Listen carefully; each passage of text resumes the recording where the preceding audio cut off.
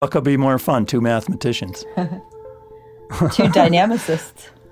I know. So I've been thinking about that. I mean, to me, it shows the vastness of the subject of math, that here's dynamics. It's a corner of the subject, and yet even within that corner, there's your whole world. But like, I haven't really lived in your world, and I get the feeling you've only just recently started to put your toe into my world. Yeah, I kind of feel that way too. I'm thinking of myself as doing applications of dynamical systems to science, biology, physics, social science. And I think of you as doing dynamics within math itself. Right. You might say like pure dynamics, I guess. Yeah, pure. I love it. From Quanta Magazine, this is The Joy of X. I'm Steve Strogatz. In this episode, Amie Wilkinson.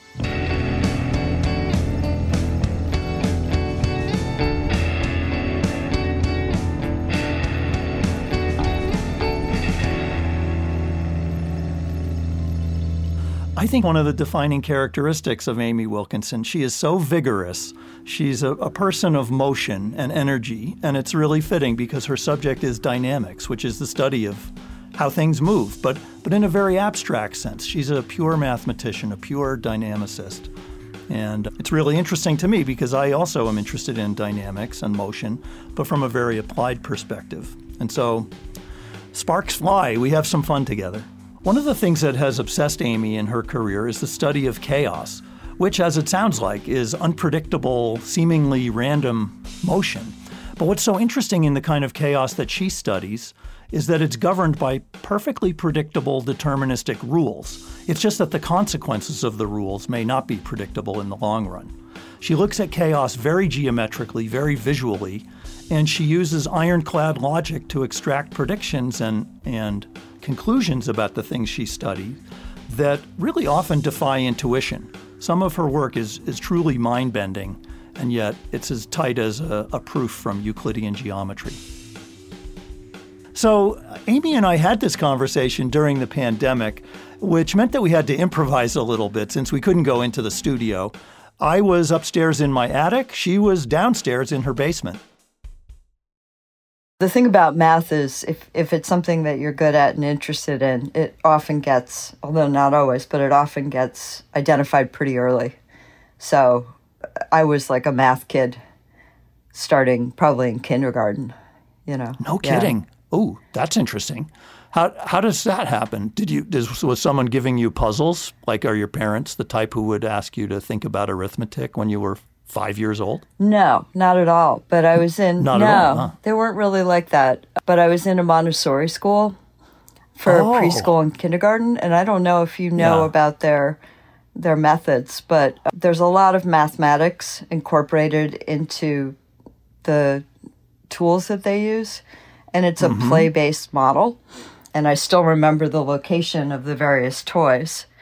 I totally do. It's funny. Really? Yeah. You can picture the box that had all the... I don't know what. Like what kind of things? Well, there were the number chains. They were made of beads.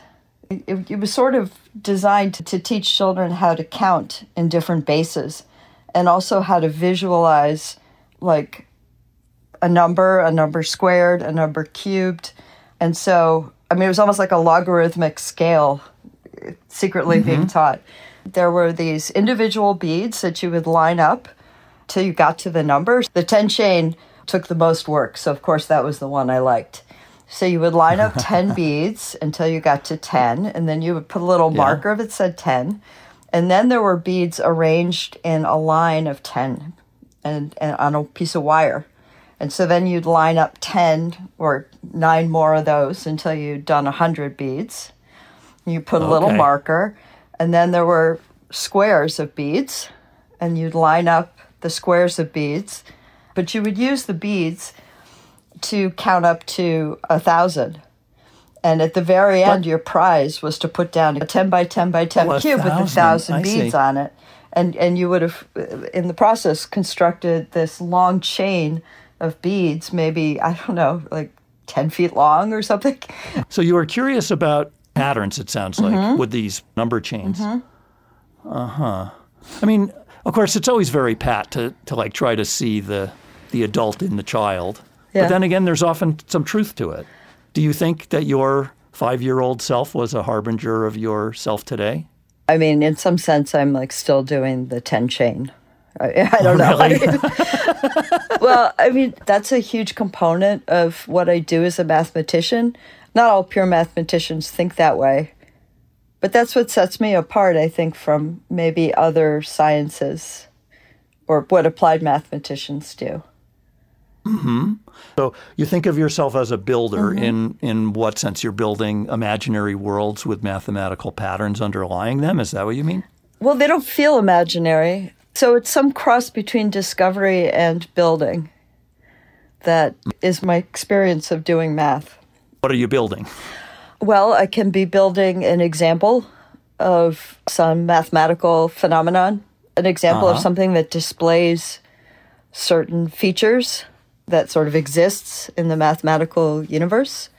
Or I could be building a proof. And usually it's a kind of a cross between, I'm usually not saying, I'm going to prove this thing, and then I set about building the proof. I mean, what I prove sort of depends on what I discover along the way. I was really interested in hearing about Amie's own trajectory to becoming the mathematician that she is today. And that journey took her through what turned out to be something of a trial by fire as a university student at Harvard. A lot of people who go to Harvard experience is just realizing you're not like the smartest person in the room, so you have to learn how to get over yourself. It was a little hard being a woman in mathematics in the 1980s, in college, in a university, and especially a university that didn't have any women on the faculty, research faculty, someone to look up to and just sort of say, oh yeah, right, like this is normal, I belong. So at Harvard, though, I take it you were probably one of those like whiz kid freshmen and you were put in some maybe rigorous linear algebra class or something like that. Yeah, I took the advanced linear algebra class and calculus class, and I did very well in that class because I already knew all of that. I'd done it before. It wasn't until my sophomore year when things started to fall apart. The director of undergraduate studies when I was there he probably was quite sexist because I've heard stories of what he had told other people. For example, when I told him I wanted to go to graduate school, which I had decided at the very end of my experience at Harvard, and he launched into this whole description of how the world of mathematics is a giant pyramid. And there's like very few people at the top and there are a lot of people at the bottom. And as long as you don't mind being at the bottom, be my guest. Oh, okay. Yeah, thanks for the encouragement. I have to say, though, that probably did spur me to like go get a PhD. And, sorry, I got to watch my language. But, that was pretty discouraging. But he had said, in fact, far more discouraging things to other women. I think he just was very like old school, like there's a pyramid, which is kind of not true, I'm interested in that. You would say it's not true. Yeah. It doesn't look like that to you today. Well, yes, in some ways it does, in the sense that the inequities you see in things like income are also seen in like the kind of jobs that people have in academia. So you have this huge number of people in untenured positions who are treated like shit. And then, the very lucky few who have tenured professorships at Group 1 research institutions. So in some sense, I belong to the lucky few.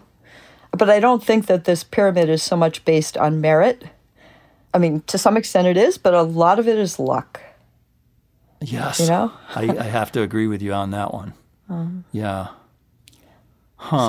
I would never say something like that to an undergraduate. Saying there's a pyramid implies that there's sort of one linear direction that is up and higher is good. But like any other discipline, it's always multidimensional, the ways that you can measure people's talents. That's gifts. So true. I love that vision of yours it's very geometric, as suits you, I think, in some ways, that it's such a simplistic thing to think of it as a one-dimensional line with a direction from lower to higher.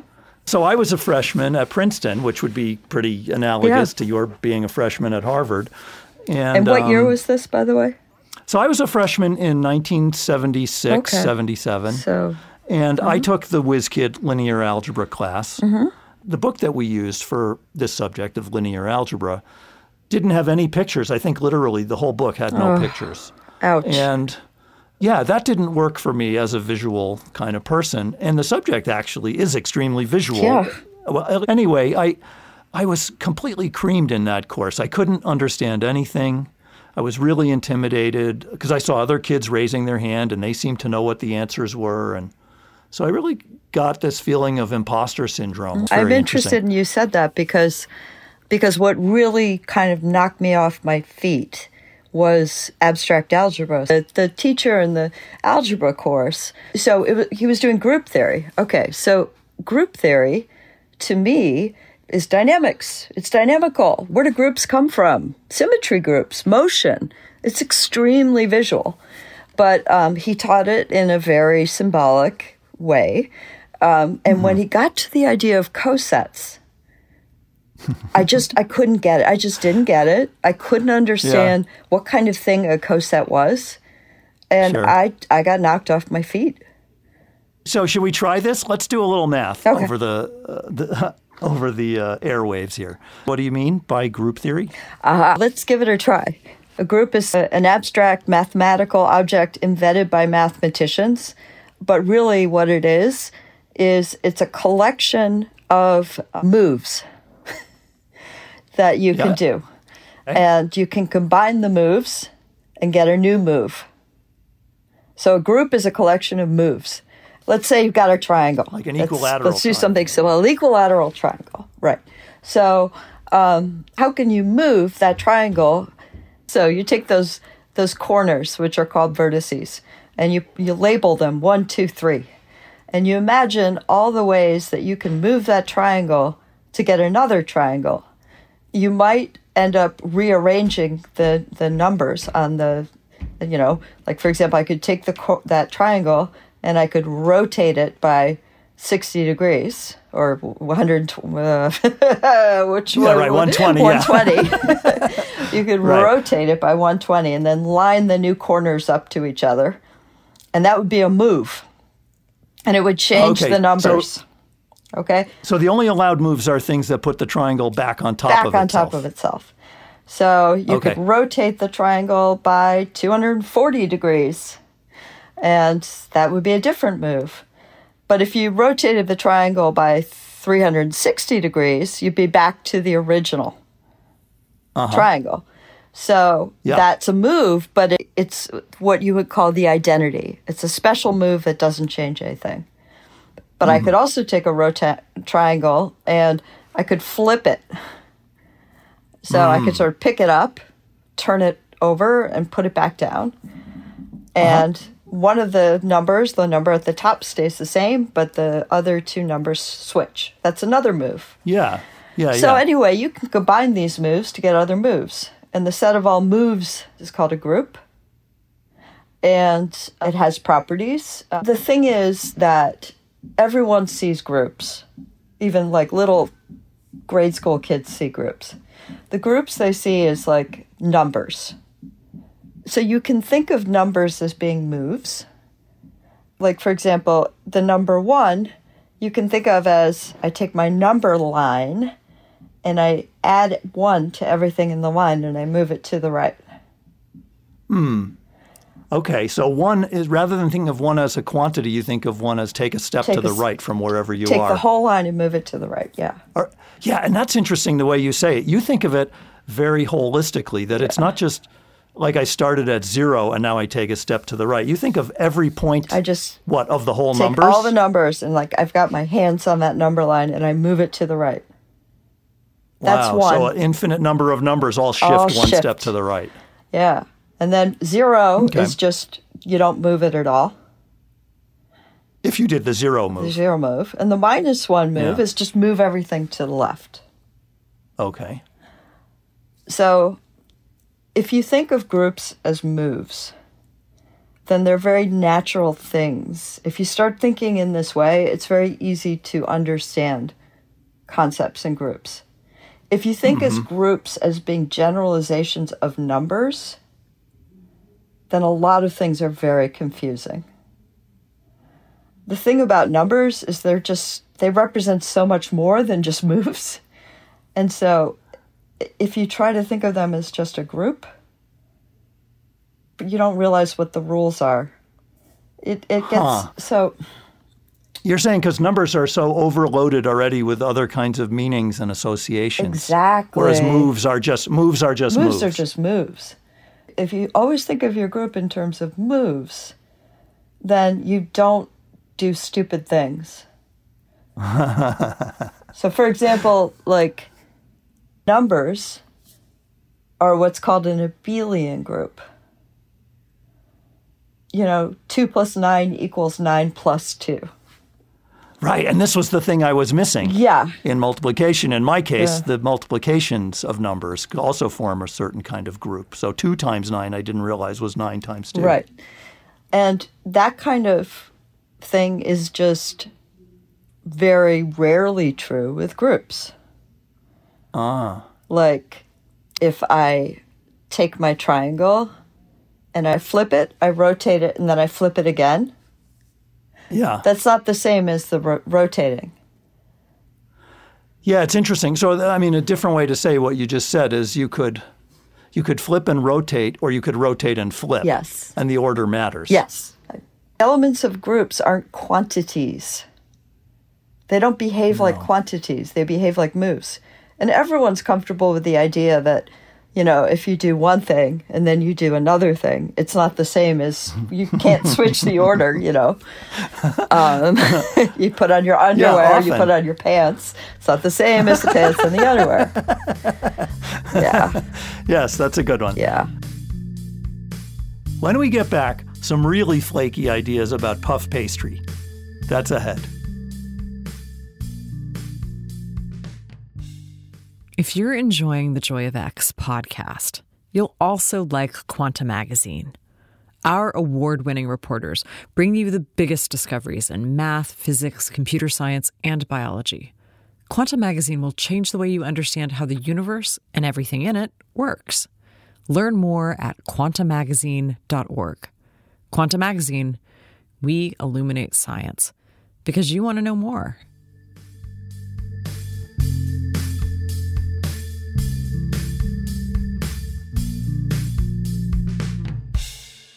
You are known for work in an area of math called dynamics, or dynamical systems, yes, which it seems to me has a lot to do with the notion that you've just been talking about with moves. Yeah. But tell us, first of all, what do you mean by a dynamical system? And what are the moves that would come into play there? One kind of abstract concept I have to throw out there is the notion of a space, which could be just a collection of the vertices, the corners of a triangle, or it could be something very complicated, like the collection of all configurations of the solar system in position and velocity, which would be a very high-dimensional space. So there's a notion of a space, or maybe just the surface of a ball could be a space. And then there's usually just one move that you single out that you want to study. So you could take the ball and you could rotate a little bit in some direction. And that's your move. And then you're stuck. You want to study what that move does to that space. So if you were studying the solar system, you want to say that the move is, I'm just going to apply the law of physics. Right. And I just want to, and it's in some configuration. The sun is here, this planet's here, this planet's here. They're moving in this direction at this speed. And then the law of physics sort of tells you where that's going to be, say, a minute later. Right, that's the move. Just let the clock tick. Yeah, let the clock tick and everything will move a little. Exactly. But of course, then you're in a different configuration. So you're going to move in a different very different way, possibly, depending on where you are, what configuration you're in. But that's it. You're given a space, and you're given some move, and you want to see what happens in the long term. This is such a fantastic mathematical concept, space. But when a lot of folks hear space, they're thinking about outer space, or it could mean I'm walking around in this nice space in my basement. Yeah. But I think when you're talking about space, you mean like a collection of possibilities. Yeah. In a certain sense, yes. Right? It's sort of the totality of all the ways that something can be. That together collectively forms, this collection is a space of possibilities. Right. So or something. The collection of possibilities is a way of explaining state space, which is the type of space that would arise if your dynamical system came from physics. Yeah. I really just mean set. Yeah. And that set could have lots of structure and be very complicated. It could be the 3 vertices of a triangle. It could be a circle. Or it could be a collection of possibilities of a physical system. Mm-hmm. So here are all the possible positions and velocities of these planets that are existing in some ideal system with no external forces you have to ignore, or else, you have to simplify. But right. You say, this is the thing I'm studying, and I'm going to ignore the effect of Alpha Centauri. Exactly. Because everything in the universe influences everything else, but that's too much to think about all at once. Right. Yeah. But dynamics, dynamics is just studying a single move that you do on a set and seeing what happens when you do that move over and over and over and over. And if you think of doing that move over and over as being the evolution of time, then you can address a question like, given the current configuration of our solar system, how long will it take until Mercury goes retrograde or whatever? For how long will this be stable? Yeah. So that's a long-term kind of dynamical question. Not the questions type of question I look at, but that's the nature of the questions that I look at. Usually we hear about, in the world of horoscopes and stuff, for the astrologers, they're very interested in where is Jupiter and where is Mars and where are they in relation to each other? Is this one in that one's house? All that stuff. But it's like, where are all the planets? But this is on timescales of human life, over years or months. But you're talking about, after millions of years, will Jupiter just fly away and not be part of the solar system anymore? Right. Or will Mercury go flying into the sun or something like that? It's great. I can bring up these examples because you're an applied dynamicist. So you're like my Google or my Wikipedia. I can pose these, and then you can answer what's the state of the art. Well, I wish. These are certainly questions people have worked on for ages.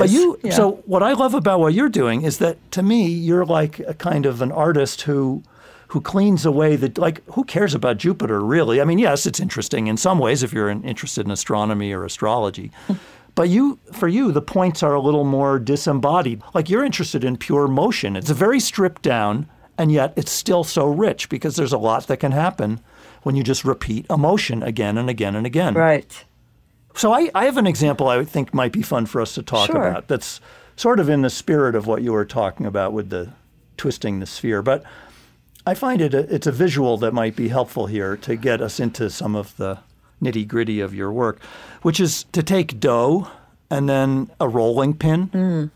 And if I start rolling out, like imagine I'm going to make pastry. Right. Right? So you want to take it from there? Well, sure.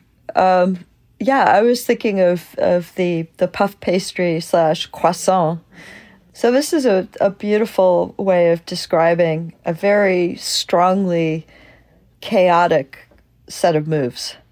The moves are very simple. You take your dough, you roll it out so that it starts out in a square.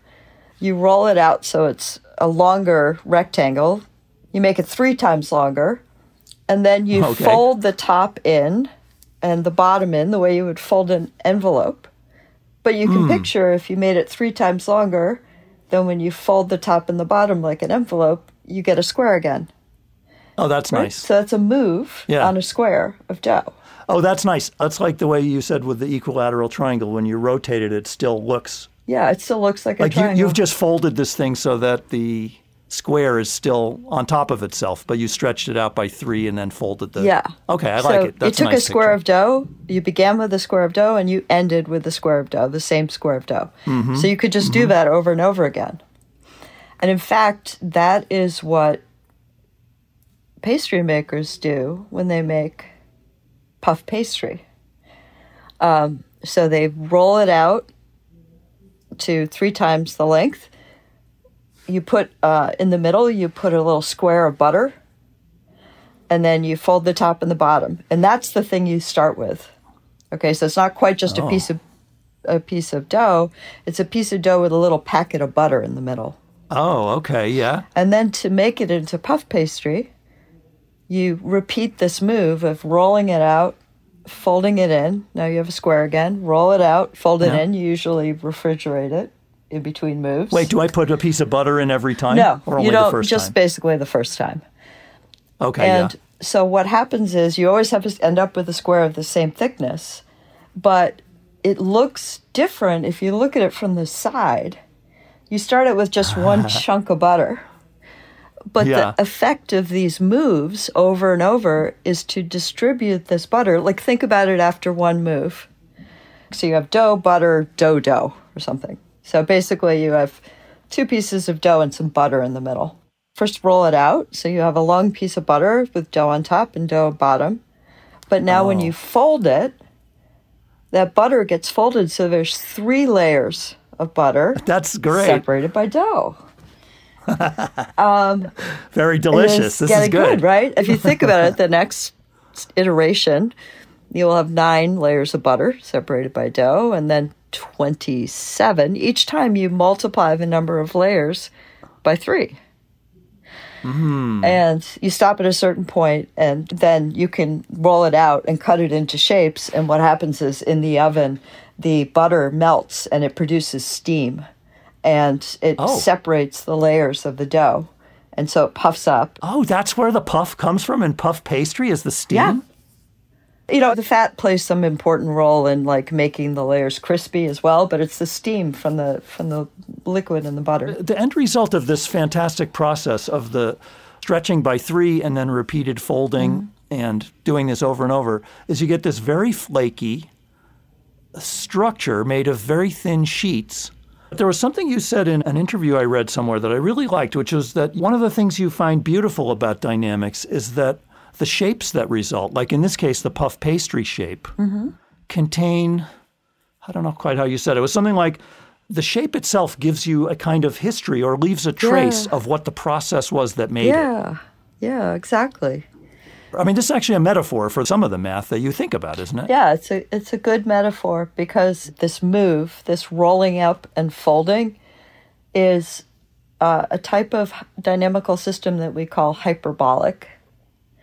And the word hyperbolic is used because if you kind of look at what happens in cross-section to this square of dough, you have one direction that's kind of being stretched out every time you do a move, and another that's sort of getting skinnier, right? Because when you roll something out to 3 times its length, keeping the width fixed, it gets a third of the thickness. Yeah. Because conservation of dough, which is important, right? And so this combination of stretching in one direction and contracting in the other is an example of what we call hyperbolicity. And the main features of a hyperbolic system is that you have this type of stretching and contracting behavior kind of everywhere you look. And when you have that kind of hyperbolicity, it leads to what is popularly known as chaos. You say popularly known like chaos. You don't want to go slumming with us. Well, it's a joke because everyone uses the term chaos. but it's not really defined. No one's really, I would say there's no fixed definition. Right? And then in the movie Jurassic Park, Jeff Goldblum described himself as a chaos theorist. Yes. Which I don't think exists. I mean, chaos is a decent term. What it's indicating is that when you apply your set of moves over and over again, there's a high amount of unpredictability in the long term. How so in this case? In the case of the rolling dough? Yeah. I mean, if you think about where an individual molecule of butter ends up in the long term. That's right? And, or, I wish we had such things as units of butter. So we could say, well, where's this little butter guy going to end up versus his neighbor? I see. So you can have two little pieces of butter that start out close together and end up in very different layers. So you imagine like each piece of butter has an address. If you do this like 100 times, there's going to be 2 to the 100th layers, right? In theory, right? So each molecule of butter gets his own address for where he ends up. And what does chaos mean? It means where one molecule ends up and where his neighbor ends up are seemingly unrelated. It's wild. Isn't that wild? I mean, just this simple thing done over and over. You started with it could be a very tiny pat of butter originally. So in that sense, it's like we know the state of where the butter is to a very good approximation. Yet after a small number of these operations, these moves, the butter could be essentially anywhere in the universe defined by the puff pastry. Yeah. That's pretty chaotic. Right. And yet the basic mechanism that generated it is very basic. Very it's just simple. repeated rolling and stretching and compression and keep doing it. That's right.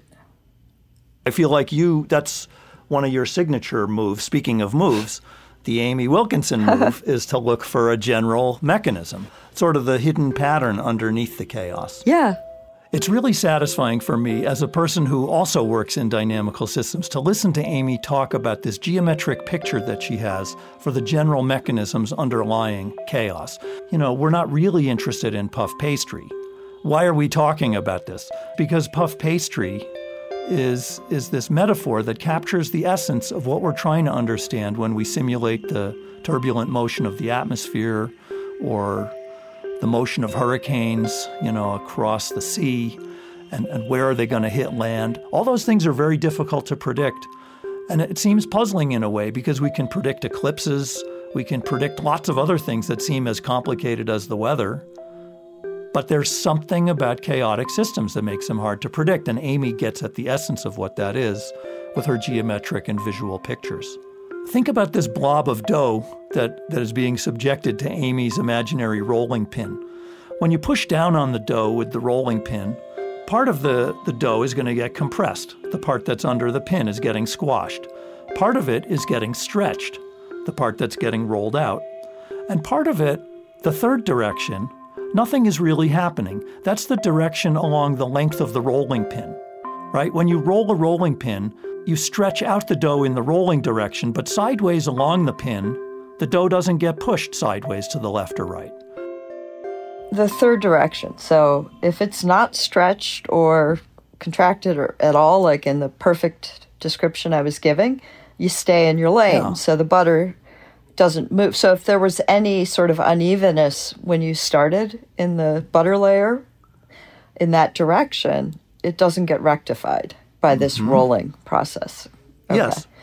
But if you allow yourself a little wiggle room, and this is a theme of my work, if you allow yourself a little wiggle room, you mix up that direction as well. What does that mean? Allow yourself, what is this theme? It's a theme that I actually learned from my advisor, Charles Pugh, and his collaborator, Mike Shube, who was also a collaborator of mine. And that is that a little hyperbolicity goes a long way to produce mixing and other kind of chaotic behaviors. So partial hyperbolicity only has the stretching and the contracting in these two directions. And the idea is, well, it's not always going to be mixed up in that third direction. But if you just are a little bit sloppy in how you roll in that third direction, that'll also get mixed up, because just a little bit of sloppiness in the third direction allows the hyperbolicity in the other two directions to mix things up. Can I try to say what I think I'm hearing? Yes. I mean, I don't know that I have the right picture. The picture I'm having in my head is, you could imagine a robotic cook who has a rolling pin and always rolls it perfectly in one direction. Right. That's not what you're going to do. You're going to be sloppier than that. You're going to have someone who's trying to roll the pin in a straight line, but who gets distracted by something on the television. And so they roll kind of off in a sort of a little bit sideways. Yeah. I don't know. Am I going in the right direction with this? Yes, you're going in the right direction with this. Or if you look at how puff pastry is made industrially, they have like this infinitely, this endless thin stream of dough that's been rolled to a thinner length, and they roll it on top of itself. They kind of imagine having a very long piece of dough and just folding it, a continual sheet of thin dough, and you fold it on top of yourself, but you kind of go back and forth. Like, imagine you had as much dough as you wanted, and you took the thing and you folded it back, but you kind of didn't come back to where you started. You kind of shifted a little bit. I see. So that's the sloppiness. A little sloppy. You do it over to the side, and then you sort of do it over to the side again, and you do it over to the side, and you do it, and so you kind of, it kind of overlaps itself. So it's kind of stretching, but it's also, there's some shearing or kind of. Yes. And then you stop at a certain point and you roll that thin again and you cut it into a long sheet. I don't know how these things work, but sort of that moving things over a little to the side and not that's enough to mix things up in that third direction as well. I see. So that's what you mean about the theme, that a little bit of hyperbolicity goes a long way. You don't have to be wildly careful in that third direction. Just a little bit gets the job done. It gets the job done, because once you move something over a little bit, then you have the stretching, and you can sort of picture it. It just the chaotic motion in the other directions just like spins it to some other random place, and then it gets moved to the next layer. And so there's some Does this have anything to do with this photograph I've seen of a pillow in your office? Or is that something else? Yeah, it does. So what is that? Tell us about the pillow. Okay, so that's a picture of, I have to describe it. So it looks like hair. It looks like I've taken a photograph of like kind of mathematical hair, and it's sort of spilling down from the top to the bottom of the pillow. And each strand of hair is like a curve. And so I produced this weird mathematical hair with my friend, collaborator Mike Schub, and we wrote a paper about it, and we had some boring title for the paper, a stably Bernoullian diffeomorphism that's not an Ossoff. And that's not catchy. Not catchy. And the referee kind of thought, the interesting thing about this paper is not the stably Bernoullian that is not an Ossoff, but this weird foliation that we produced that has this bizarre properties. And so it suggested that we kind of change the focus. And so Mike came up with the title, Pathological Foliations and Removable Zero Exponents. So he coined this term, pathological foliation. Getting better. Much better. That's getting better. Much better. So that is a picture of a pathological foliation. So when Amie speaks about pathological foliations, remember that in a foliation, we're talking about leaves. And you shouldn't think of leaves that fell off a tree. You should think of leaves of a book, sheets, like the sheets in the puff pastry, the many flaky layers. And what's pathological about pathological foliations is that the sheets don't sit together nicely. They don't behave like the pages in a book that are all orderly. They get kind of crinkly and nasty and fractal and complicated in a way that captures the essence of the chaos that's going on underneath, but that is very difficult to think about visually and geometrically. Yet that's exactly what Amie managed to solve with her math. So foliation here, the leaves are like the hairs. Yes, which is, it doesn't translate very well, does it? You don't really think of leaves as being hairs. But maybe better is to think of the leaves of a book. Yes. Okay? They stack one on top of the other. That's right. And if you were to actually look at a book sideways, you'd see lines, right? Little lines, one for each page. So that would be an example of a foliation by curves. There would be lines.